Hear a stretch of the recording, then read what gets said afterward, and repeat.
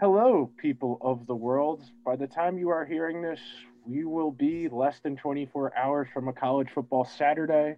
And with such a topsy turvy college football season because of COVID 19, we really got some weird things happening in the world of college football. Today is a very special Penn State centric episode of the Upper Bowl GM podcast featuring one of my colleagues from the Gotham Sports Network. But before I bring it over to him, got to remind everyone you can find this podcast iTunes, SoundCloud, Google Play, Stitcher, pretty much anywhere you can find a podcast, you can find this amazing podcast. Let someone else know. Slowly but surely, we're getting the listens up slowly but surely, trying to get to 3 episodes a week pretty consistently. It'll help. I really do appreciate it. Now, to set the scene. Coming into this season, the Penn State Nittany Lions were in the preseason top 10. Most people expected them to be Ohio State's toughest competition in the Big Ten East, like they have been the previous 5 years or so, where they've always managed to hang around. And for whatever reason, they typically play Ohio State pretty well. If you remember a couple weeks ago when I went on Blake's podcast from Gotham, we both expected that Penn State would manage to keep it within 10 points just because of historically, that's what James Franklin teams do. They play good teams close and they find a way to hang around, and then typically they mess up and they don't win the game, but they at least cover, which is the sign of a truly great team. They cover the spread. But I will see you guys on the other side of the drop with my very special guest. Here's Hackenberg. He's going to go for it right here. And Robinson comes down with it at the 1-yard line. And with that, I welcome on Jesse Finver. How we doing, bud? Hey, how we doing? I'm good, man. How are you doing? I'm pretty good. I spent my morning rewatching the 2016 Rose Bowl to kind of get my brain in the space to have this conversation because I know Penn State is capable of playing good football. It's going to be one of those podcasts, isn't it? You're just going to make me sad. No, we're going to have there's productive conversations to be had here because we're going to get into it as we go, but it's hard to peg where you are in the college football landscape nationally if you're not Alabama, Clemson, or Ohio State. And I think a lot of teams like Penn State, Texas, Michigan, Georgia, those teams have to find a place in the landscape for them because with only a 4-team field, it's just kind of unrealistic to say we're not at the tier of those schools, but hey, we all 9-10 of us second-tier teams are fighting for that 4th spot. And we all think we should get it every single year because that's our expectation because we're a blue chip school. We're a blue blood school that historically has always been competitive nationally. And it's hard. It's very hard to make the playoff. I mean, there's only been 9 teams to make it in the 6 years of its existence.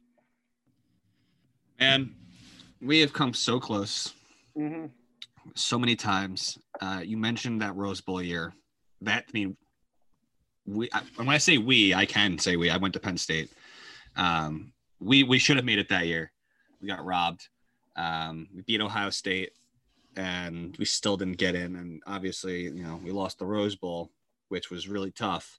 And that was a very fun. I mean, if there's one bowl game other than the college football playoff that matters, it's the Rose Bowl. And I believe they play the college football playoff at the Rose Bowl every other year. Yeah. Right. And so, but that year we played USC. Sam Darnold began a stretch of 4 years of just breaking my heart, every weekend pretty much in the fall. And he started off with a bang by coming back and beating us. We were up 2 touchdowns. Penn State, I'm pretty sure we scored on 8 or 9 consecutive drives in that game, and we still lost. So, yeah, I mean, it's just, like I said, it's going to be one of those podcasts, man. It's going to be one of those podcasts. But that's kind of where every school that isn't Alabama, Clemson, and Ohio State is. Realistically speaking, we're all just watching to see who that 4th team is pretty much every year. So I don't know what it's going to happen this year. You know, especially. someone wrote an article before the season on ESPN that was like, is Penn State about to become the next Clemson? Can they make the jump? And let me tell you, spoiler alert, probably not. Probably not going to make that jump anytime soon.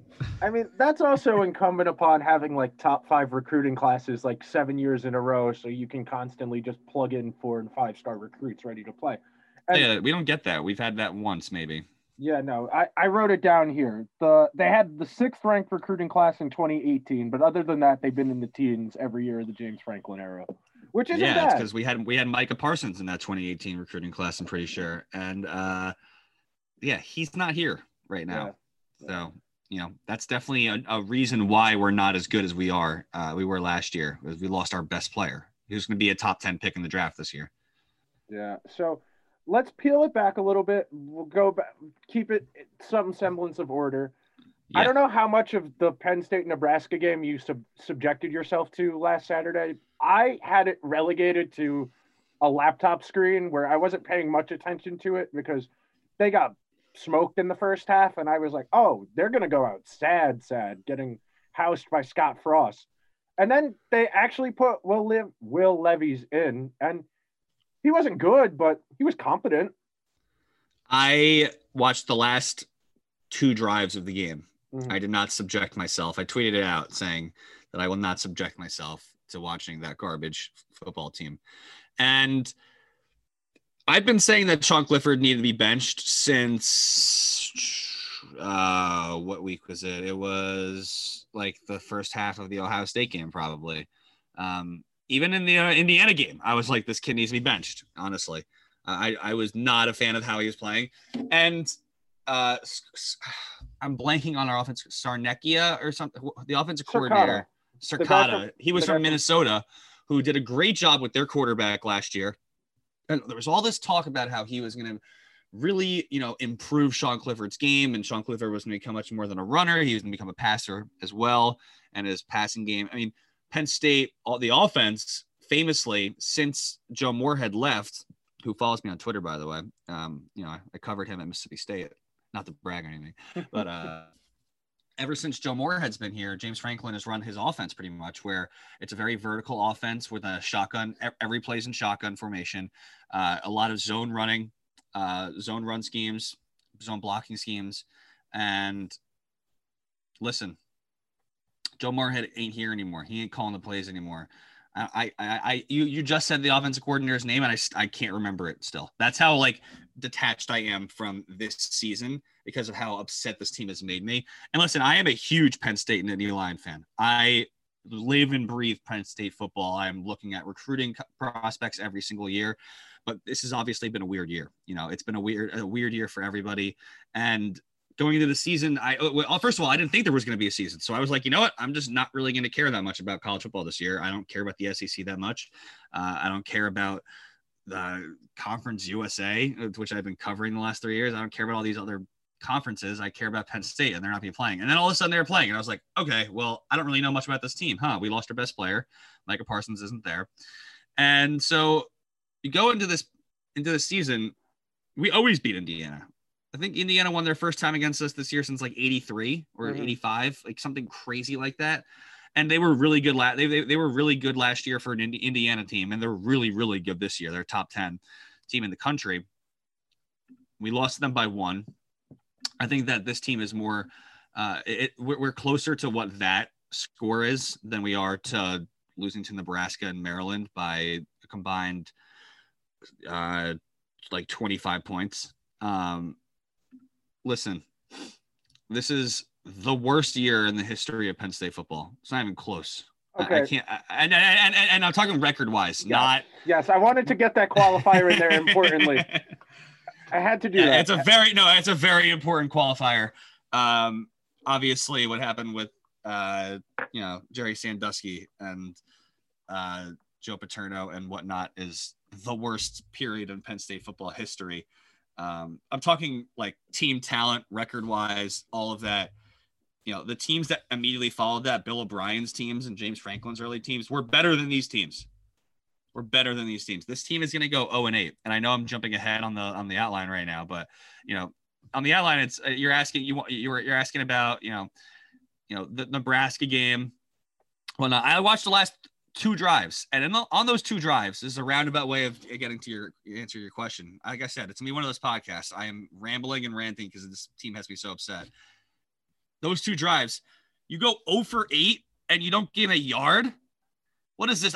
Is this Remember the Titans? Like, not another yard. Like, are you kidding me? Like, come on, man. You can't. You're running this offense that you get from Joe Moorhead. You're starting in shotgun. It's a vertical offense. You have all this talent on the outside, Jahan Dotson and all these guys. You have running backs. You lose Journey Brown and you lose Noah Kane and you're running with a bunch of that's probably the best group. We call them the Lawn Boys. It's probably the best position group that you have. So you have some depth there, and you can't get anything. You can't get a single yard on 2 drives. You're inside the red zone in both those, and you can't do a single thing. Devin Ford is whatever. Ceziah Holmes actually showed some pop, and Kayvon Lee showed some pop against not Maryland. It was Ohio State. So you have these guys who can move the rock, and just the play calling has been atrocious. James Franklin's in-game coaching has been atrocious. It's been really, really frustrating. And finally Clifford gets benched, and you see Levis come in. And like I said, I didn't watch the last 2 drives. Apparently he looked really good, but not those last 2 red zone attempts. I'll tell you that much. So I'm going to skip ahead to it because it's lower down in the rundown, but do you think this is a case of where the talent level is finally not high enough to exceed what the coaching is? Because the Penn State teams of the last few years, extremely talented individual players. You have guys like Miles, Gesicki, Chris Godwin, Saquon Barkley. Yeah, you have a lot of players in the NFL right now who are NFL caliber, who are NFL talents, who are getting lots of playing time.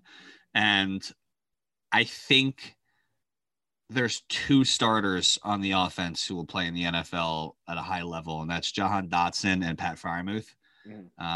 Pat Freiermuth, one of the best tight ends in college football, and Jahan Dotson has loads of talent, as you saw against Ohio State, that crazy one-handed catch he had. And he's just he's one of the best wide receivers in the conference. And so there's a severe lack of talent right now. The recruiting classes have gone down every single year since that 2018 season where you had the number 6 recruiting class. I can't remember on the top of my head, but it's in the teens. And now looking ahead to 2021, I think it's like in the 30s. 33, which is unheard of for Penn State. There's a lot of time to go and getting commitments and whatnot. But even at that point, at this point, it should be way higher. The talent level is just not where it needs to be. And the knock on the positive thing about Franklin the last 5 years that he's been here has been that he is an excellent recruiter, a plus recruiter. You're going to bring him into your living room and he's going to recruit the hell out of your kid.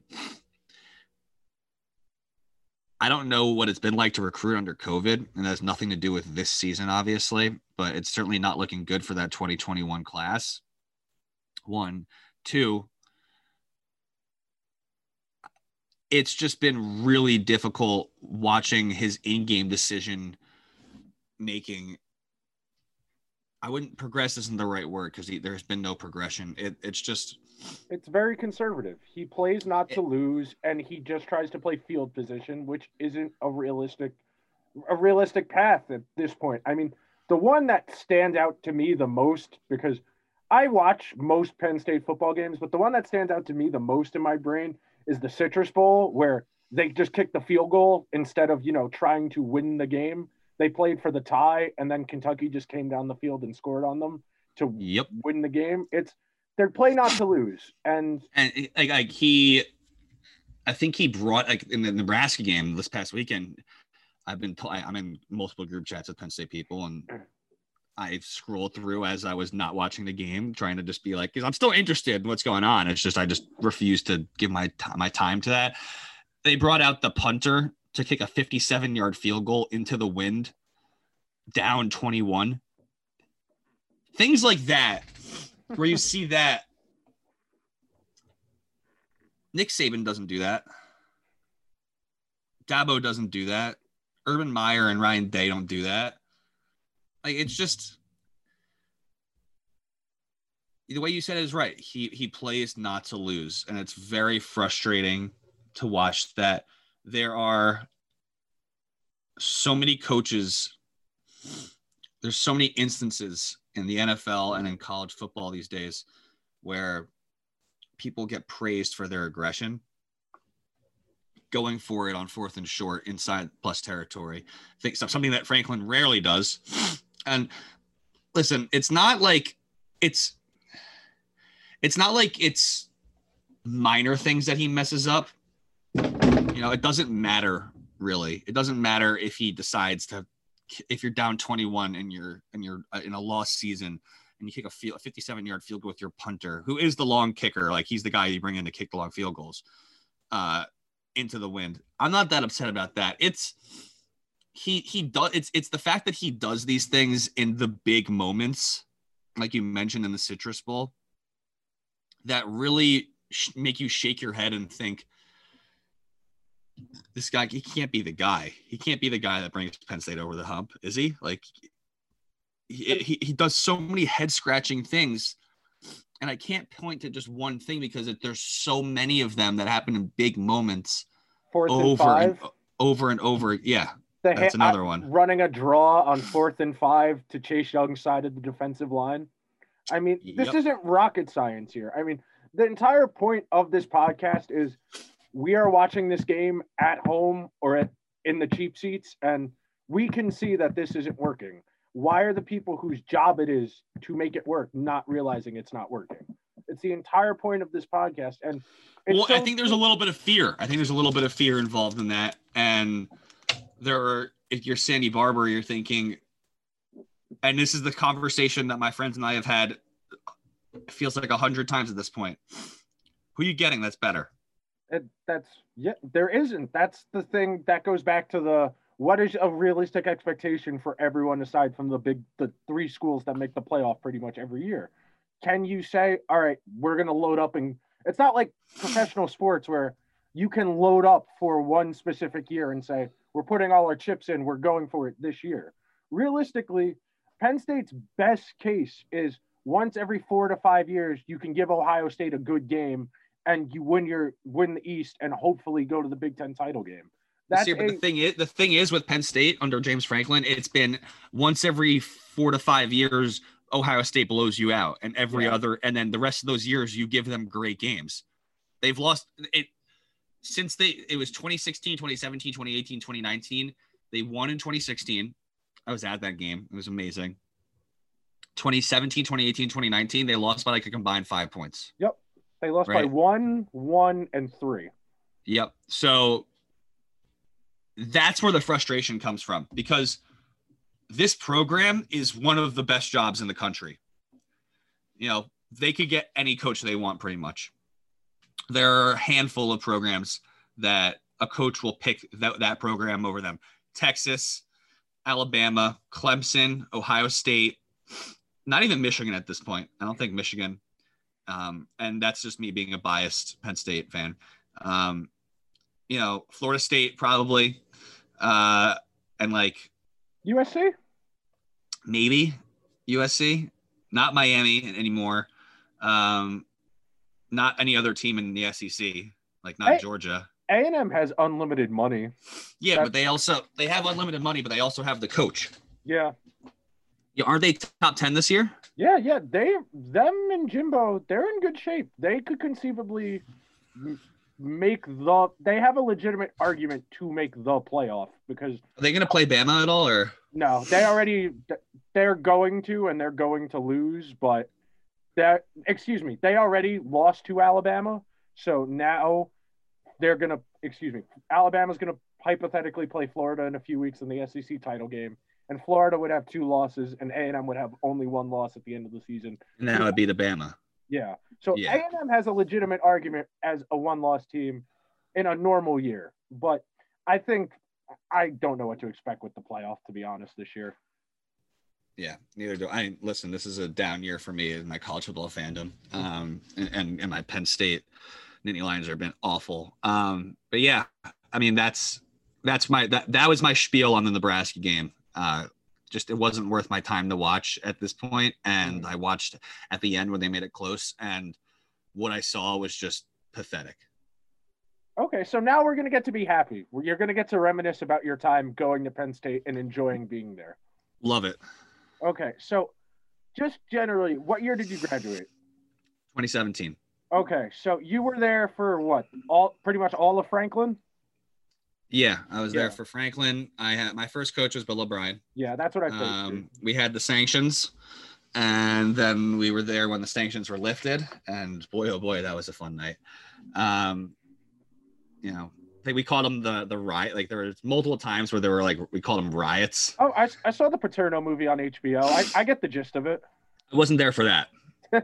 Yeah, that was. I was sitting in this room actually in my basement, watching that on my TV, thinking, God, those kids are fucking crazy. I'm never going to that school. And then I went to that school. So, well, how did you pick that school? Details. So Maryland denied me. Okay. But I visited. Maryland was the number 1, and then I visited Penn State, and I was like, "Ooh, this place is amazing. Way cooler, way better. Yeah, way better than Maryland's campus. Not even close."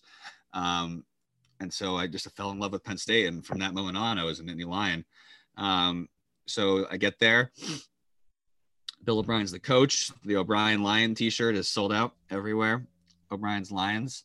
My first football memory is Christian Hackenberg's throw to Allen Robinson. So you laugh, but that was an amazing moment. It was an unbelievable. That was the first big, like, major win after the sanctions. I'm pretty sure Saquon Barkley was at that game, and that's why Saquon came to Penn State. So that kind of shaped my entire college experience. Because if that game didn't happen, if A-Rob didn't make that catch, and in fact, if I remember correctly,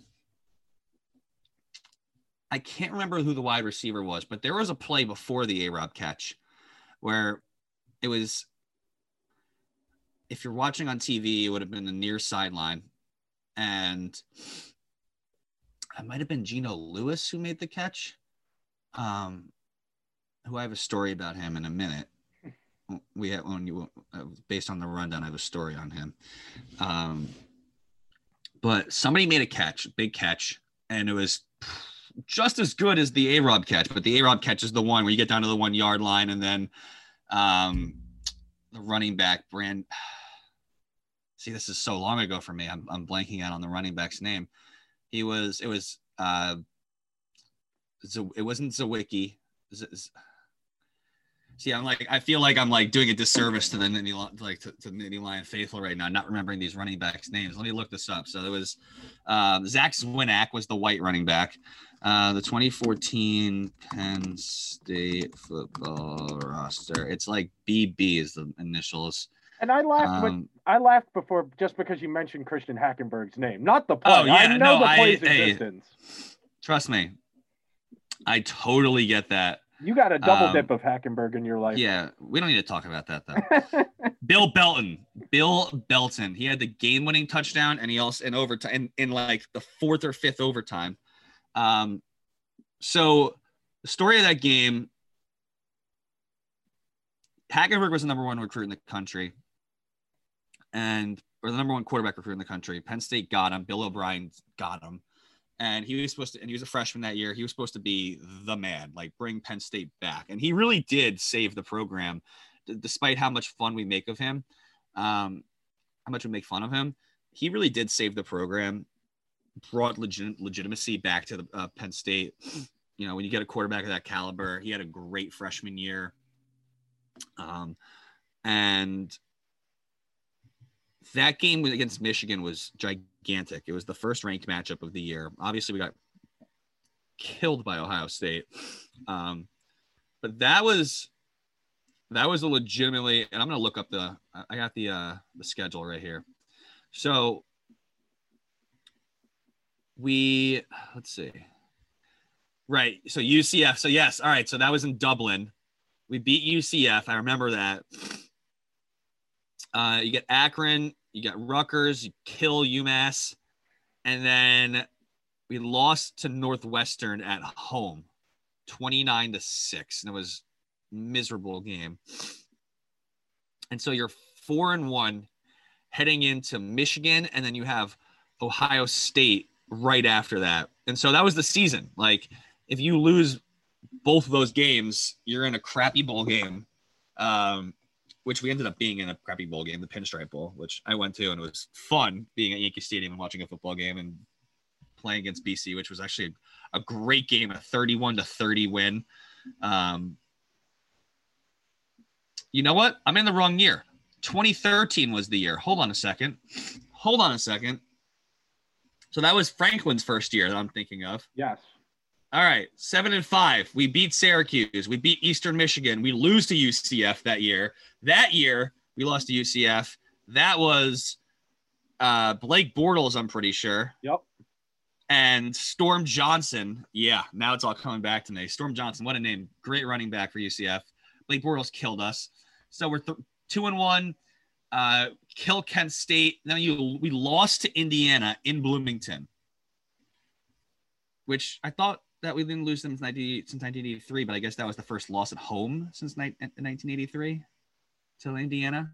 Maybe that kind must have been. No, I thought they were at Indiana because the first home game of the season was the whiteout this year. No, we lost at home to Indiana. This year? Then why did they say that it was like our first loss to Indiana? Maybe it was the first. I think that was the first Indiana win against a top 10 team since 1983, possibly. That feels like the right stat in my brain. I could be wrong. that feels better. Okay. I mean, it doesn't feel better, but you know. Terrific radio production here. Yeah. Oh, fantastic. This is great radio. Anyway, Indiana, you lose to Indiana. You're 3-2, and we're like, great. Like, now you get Michigan. They're ranked coming into town. And then you have Ohio State the next week. The week after we lost to Ohio State 63-14. You got Rutgers. Like, this was a rough year. Yeah, this is a rough year. But that Michigan game was humongous because you're coming in 3-2. You lose that, you're 3-3, and then the season's pretty much over. And we didn't even make a bowl game because we had a bowl ban. Yeah. So we finished 7-5, but that Michigan game went to 4 overtimes. And I went with a couple of my friends freshman year. Pretty much everybody left. It was, that's not the right. I'm clicking links and it's bringing me to the wrong thing. Everybody left in the third or fourth quarter. And like, why wouldn't they? Like, it's a Saturday night. Time to get to it. Exactly. It was a Saturday night. It's time to get to it. Exactly.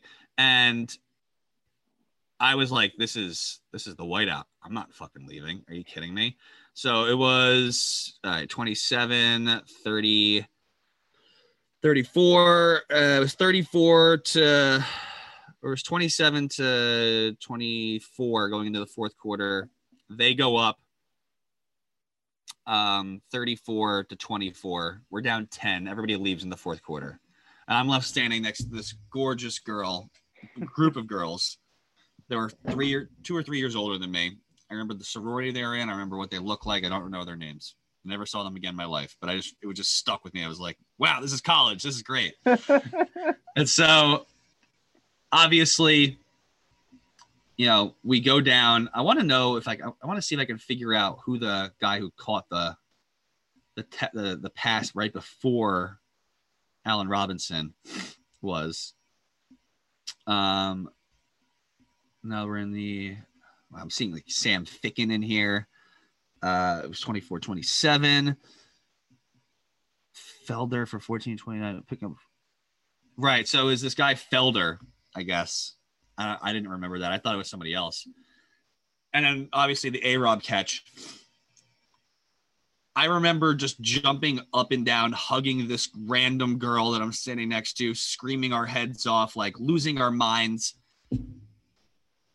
And so many people had left. So overtime starts. Everybody in the student section. You ever been to Beaver Stadium before? Yes, I have. I've been twice, actually. I can proudly say. Have you stood in the student section? I snuck in there towards the end of the one game I went to. Yeah. So the back is covered, right? Almost covered, but it's all bleachers. But the back is covered by the upper levels of the stadium, right? It was empty in the back at this point. So many people had left. They thought it was over. It was a 10-point game. And so all of us, for all 4 overtimes, we all packed in as close as we could. We were all, I mean, right now, if it was COVID, it would be very frowned upon. Let's just say that. And we pack in as tight as we possibly can. And we're waving our arms and going crazy, trying to, like, you know, they missed like multiple field goals. We blocked one. He missed they missed a 52-yard field goal to end regulation, and then double overtime. It was the first overtime we blocked the 40-yarder. Both teams exchanged field goals. Third overtime, Penn State fumbled. Michigan missed in the third OT. It was the 33-yard field goal. It was a chip shot, and the kid missed it. And that's when it started getting euphoric, like, holy crap, we may pull this off. And then, obviously, Bill Belton scored that touchdown. We held Michigan to a field goal. We won 43-40. That was a game where I left that game with a couple of my friends. I found them, and we were like, all right, so we're never going to see a football game that good again. That wasn't the case. It got better before it got much worse, which was this year. It got worse, but it got much better. That's my first memory of Penn State football as a student. That's a pretty good, if they could chop up the good parts of that and do like a nice 30 seconds, that would be a good commercial to put in for, you should come to college here. Yeah. I mean, it was a little lengthy, yes. But yes, it was such a memorable night. Like, my buddy met his girlfriend that night, who he dated like all throughout college. Like, it just, a lot of things happened that night. The football team, we threw a party that night, and the whole football team came over at our fraternity house. Pretty sure Hackenberg had a threesome on our third floor. Someone saw him with just 2 blondes around his arms, and we were like, all right, at the quarterback, do your thing, man. We had like football players like smashing our ceiling. It was a crazy, crazy night. One I'll never forget. Yeah, I mean, the one Penn State game I went to that wasn't a blue-white game, they just murdered Kent State, and I was out of there by 4:15. It was like a 65-7 kind of afternoon where everyone cleared out by the end of the third quarter to get back to drinking. So not exactly the same level of intensity, but it's a very, very cool experience. Oh, for sure. I mean, it's the best play. It's happy. It's called Happy Valley for a reason. Not this year, but no, it's not happy this year. Well, there's no happiness anywhere in college football really this year, unless you're one of those 3 teams that you mentioned before. One of your questions that I was looking at before we started this was Bill O'Brien versus James Franklin. So I was a freshman. I was a sophomore, and there was an off-campus housing place called The Retreat, and it was like, they had a huge pool and a hot tub, and they had like, it was a very, very nice, like, off-campus housing place. And so we go to the hot tub, and we're hanging out, we're drinking, and in walks Geno Lewis, who played safety. I believe it was Geno Lewis. One of their players, one of the defensive players, one of the old heads walked in and was hanging out with this girl. And I was kind of fanboying a little bit, like, yo, that's a football player. That's really cool. Like, oh my God, that's so cool. It's a football player. This is before I was like doing like reporting stuff. So like I hadn't like, gotten through that phase of like fanboying when an athlete like walks into the hot tub, As one does. as one does, obviously. And so I muster up the courage to ask him, like, hey, so like, how's the season going? Well, I knew how the season was going. It wasn't going well. We were all upset with James Franklin and everything. And I asked him, I was like, so what's the biggest difference between Bill O'Brien and James Franklin? Because he had both of them as coaches, and Bill O'Brien recruited him. And he says a simple sentence: Bill O'Brien treated us like men. And I was like, whoa, that's one hell of a quote right there. Like I didn't really know what to make of that. And I'm gonna actually look up. I want to make sure, because it wasn't Geno Lewis. It might have been Jordan Lucas. I have the roster up right here. It was the safety. He was the starting safety for Penn State. It wasn't Geno Lewis. He was wide receiver. It was Jordan. I think it was Jordan Lucas. Yeah, he played cornerback. He played defensive back. And I heard that, and I mean, when you hear that and you're already down on the head coach, right?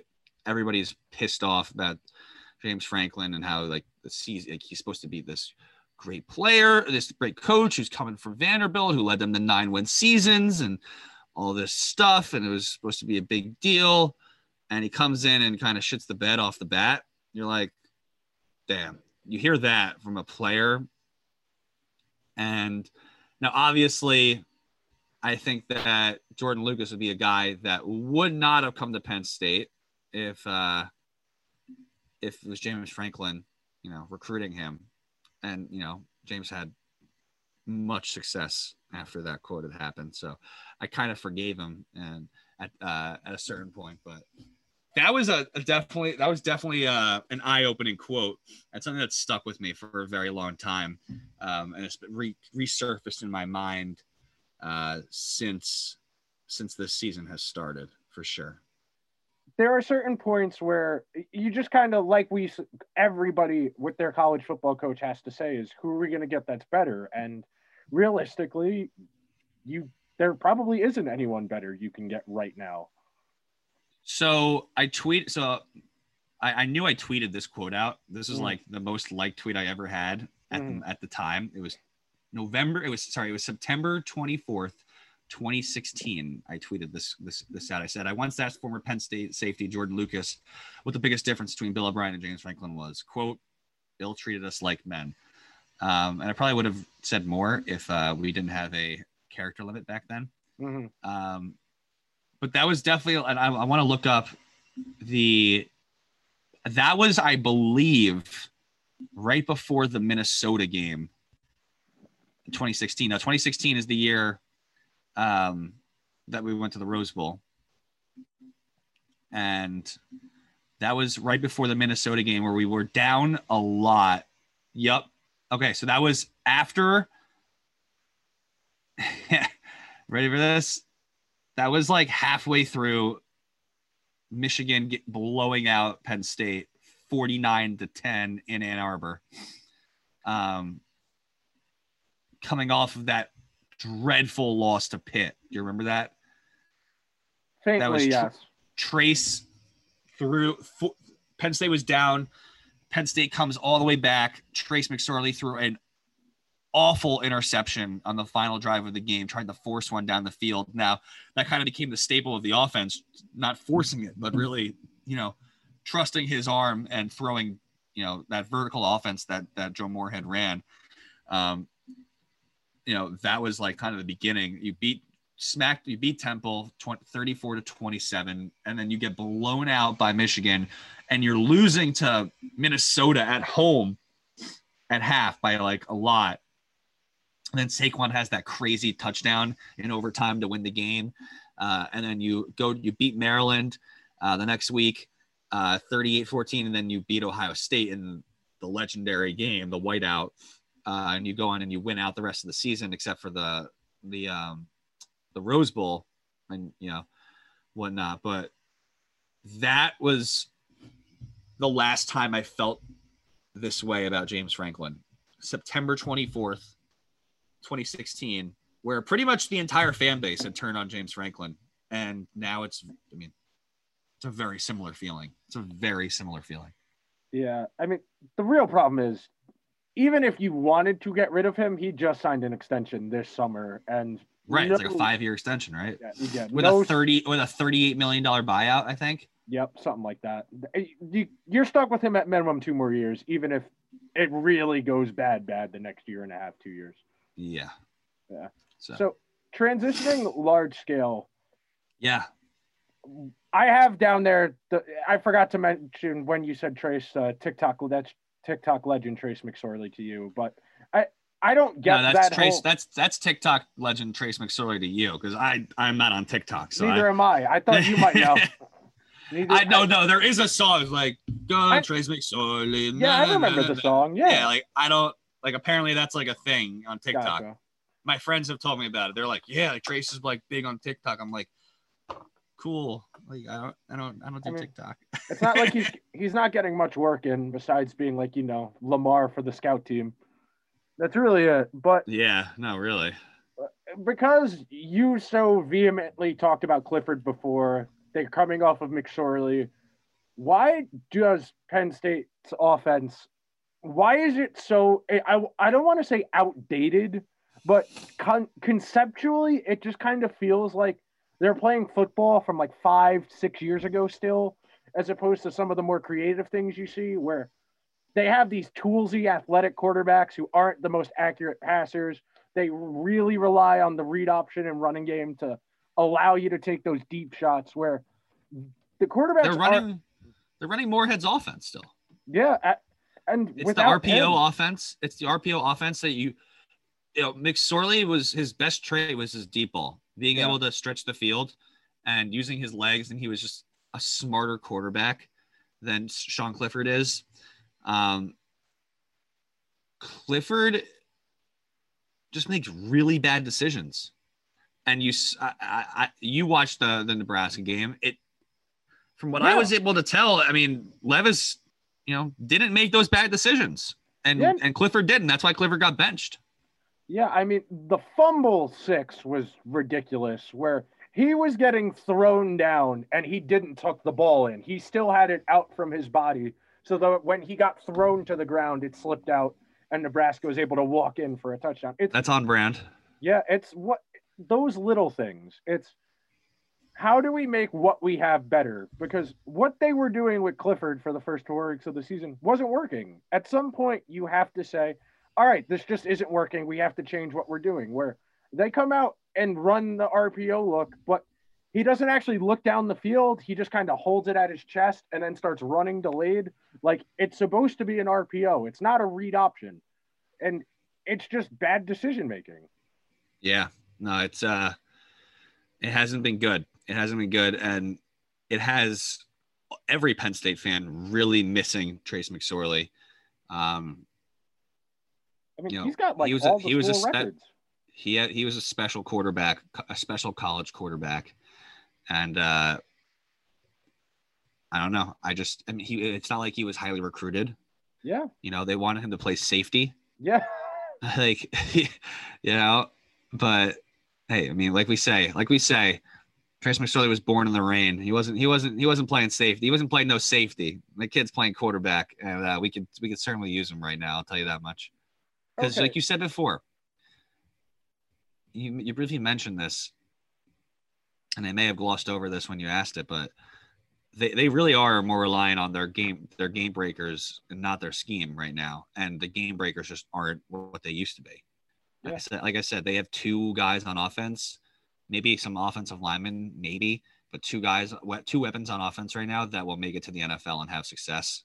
And success is a very loose word right there. Freiermuth will have actual success. I don't know about Dotson, but Dotson's talented, so we'll see. So now that we've covered a lot, I just kind of want to circle back to the initial point I made about expectations. As an alumni, what do you not the I love this team, I want them to win the national title. What is a realistic expectation for Penn State in a normal year? 9 to 10 wins. The chance to go to a Rose Bowl if you beat Ohio State, or even if you lose a close one to Ohio State every year. But basically being in a position where if you beat Ohio State, either if you beat Ohio State, you're going to the playoff. If you lose, you're going to go to a great bowl game, which is where we've been the last 4 or 5 years. You know, that's the expectation of Penn State, 9 to 11 wins, you know, and being in that game against Ohio State, because listen, no one in their right mind that's a Penn State fan thinks that they can compete with Ohio State recruiting wise. That's a factory, just like Alabama's a factory, just like Clemson's now a factory. But this team, this program has shown they could hang. They can hang with Ohio State, and they've done it 4 years in a row, excluding this year. And honestly, it's not like they were out of the game. Like they played against Ohio State hard. I think they lost only by 10. You know, they lost, what was it? 38-25. They were down. It was a 2-touchdown game, and a timely stop or two. It could have been a 1-possession game at the end of the day. But you know, they're a factory. The biggest thing that's happened to this program was they lost Justin Fields. Yeah. And for those who didn't know, Justin Fields was committed to Penn State. He was coming to Penn State, and he left, I believe, because Moore had left, and also because he wanted to get more playing time. So he went to Georgia to sit behind Jake Fromm. He thought he was going to steal that job from Eason or from the Georgia QB stuff is a mess. That there's so many continuities and timelines you have to keep track of. But yeah, originally he probably thought he could take the job from Fromm. That is the conventional thinking. Yeah. So yeah. So yeah, that's where I'm at. Gotcha. Expectations 9 to 10 wins. So in terms of pecking order for the Big Ten at large, you would put Penn State, what, the second tier with Wisconsin, and that's really it right now, because Michigan looks like even worse, where Ohio State's their own tier, and then Penn State's in that second tier in a normal year? Yeah. Yeah? Yeah, and I think we're ahead of Michigan. Yeah. I mean, realistically, I think Michigan's going to probably end up having to suck it up and let Jim walk, and I can't wait for New York Jets head coach Jim Harbaugh, because that would be the most Woody Johnson thing to do coming back. Let's relax. Okay. I host a Jets podcast for all of you who don't know. And you're trying to give me a heart attack here. Don't worry. I don't think it's going to happen, but it would be a very Jets thing to do. It would be a very Jets thing to do. So the last thing I have on our rundown here is, if you were the athletic director, what would you like to do? If I gave you that job for, let's say, a year, you can set the tone for everything. You can set the expectations. You can set objectives. You can get rid of people you want to get rid of. You can tweak things. You can upgrade things. What are the most pressing needs that Penn State has as a football institution?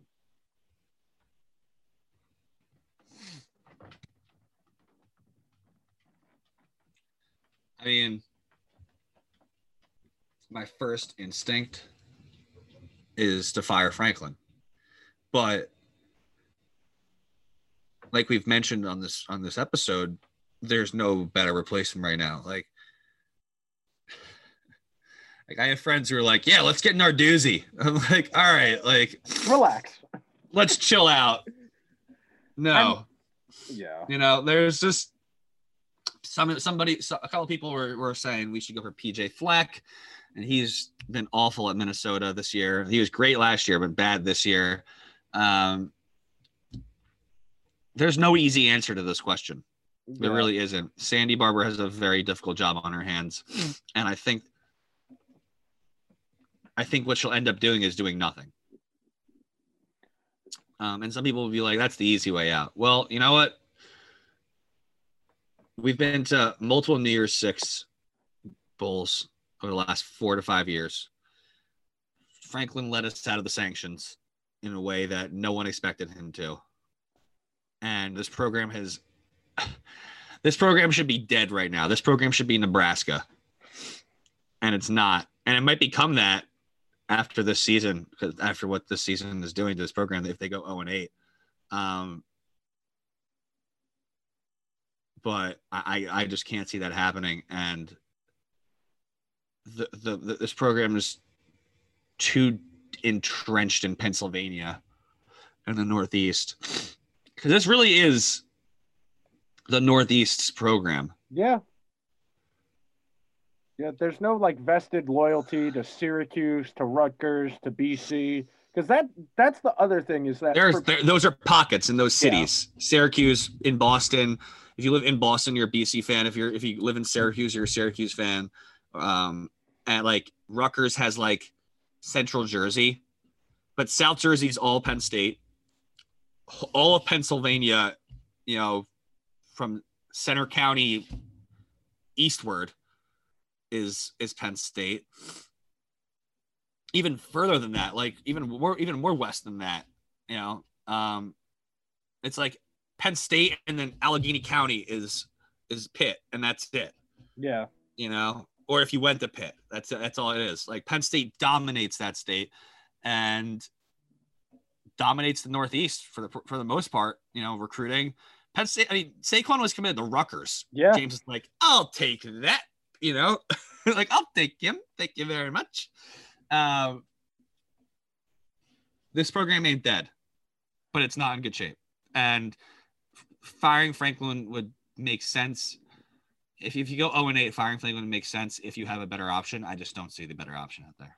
So you just mentioned about recruiting. One of the things I don't think it was the Penn State athletic beat writer, but someone at The Athletic wrote something today about the real problem Penn State's been having with recruiting the last few years is that they're just not getting the in-state recruits. They're getting poached out by Ohio State, Wisconsin, Michigan, Nebraska. For this year, they don't have any of the top 10 recruits committed for 2020 for the 2021 draft class to Penn State. They've all been outsourced to other states. So yeah, that's definitely a problem. Do you think that realistically that this is just a 1 year, it's a weird year, there wasn't an off season, they didn't get really to practice, or do you think that this is a large scale multi-year problem that's going to need to be corrected?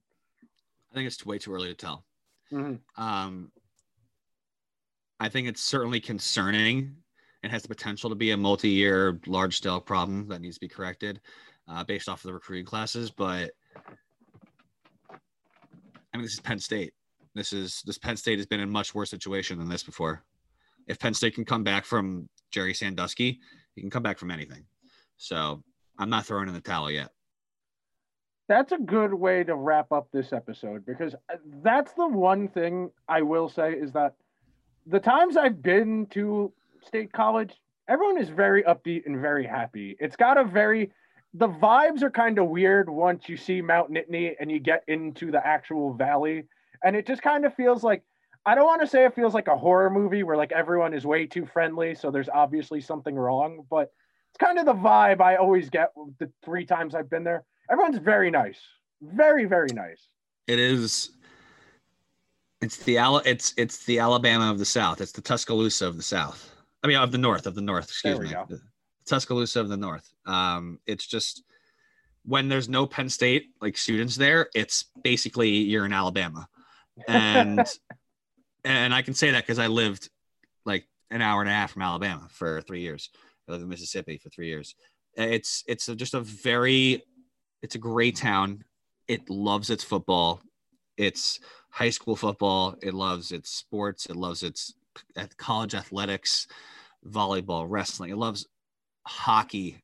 They call it Hockey Valley now. Like they got the Pagula Ice Arena. Like they got so many great things going on at Penn State. Thon. It's the best place. It's the best place, and I miss it a lot. I haven't been back since I graduated, and I would be back this year if not for COVID, but I'll be back next year, and I can't wait to get back there. It's an awesome place. I haven't had creamery in like 2 years, and I was thinking about that the other day. Like, would you like to let everyone know about your Special Jets podcast where you and Connor? Yeah. You can find me on Twitter at Jesse Finver, JESSE, F as in Frank, I and as in Nancy, V as in Victor, ER. And you can find our podcast. It's called on anything you listen to podcasts on: iTunes, SoundCloud, Stitcher Radio, Spotify, and Google Play Store. It's called The Jets Stream, the official New York Jets podcast of Gotham Sports Network. If you want to find anything on Gotham Sports Network, you can do so on GothamSN.com or at GothamSN on Twitter. And check us out. We talk about the Jets and laugh at our misery. You're going to get Trevor Lawrence, though. So you get to have all the misery will be worth it for. Maybe. That's a big maybe. It would be very Chargers to lose to the Jets this week on a heartbreaking last second. That is not happening. Stop it. Don't even put that into the universe. All right. That's a good note. All right, people. Enjoy the weekend of college football and hope for Jesse's sake that the Chargers take care of business for once in their miserable lives. See you guys.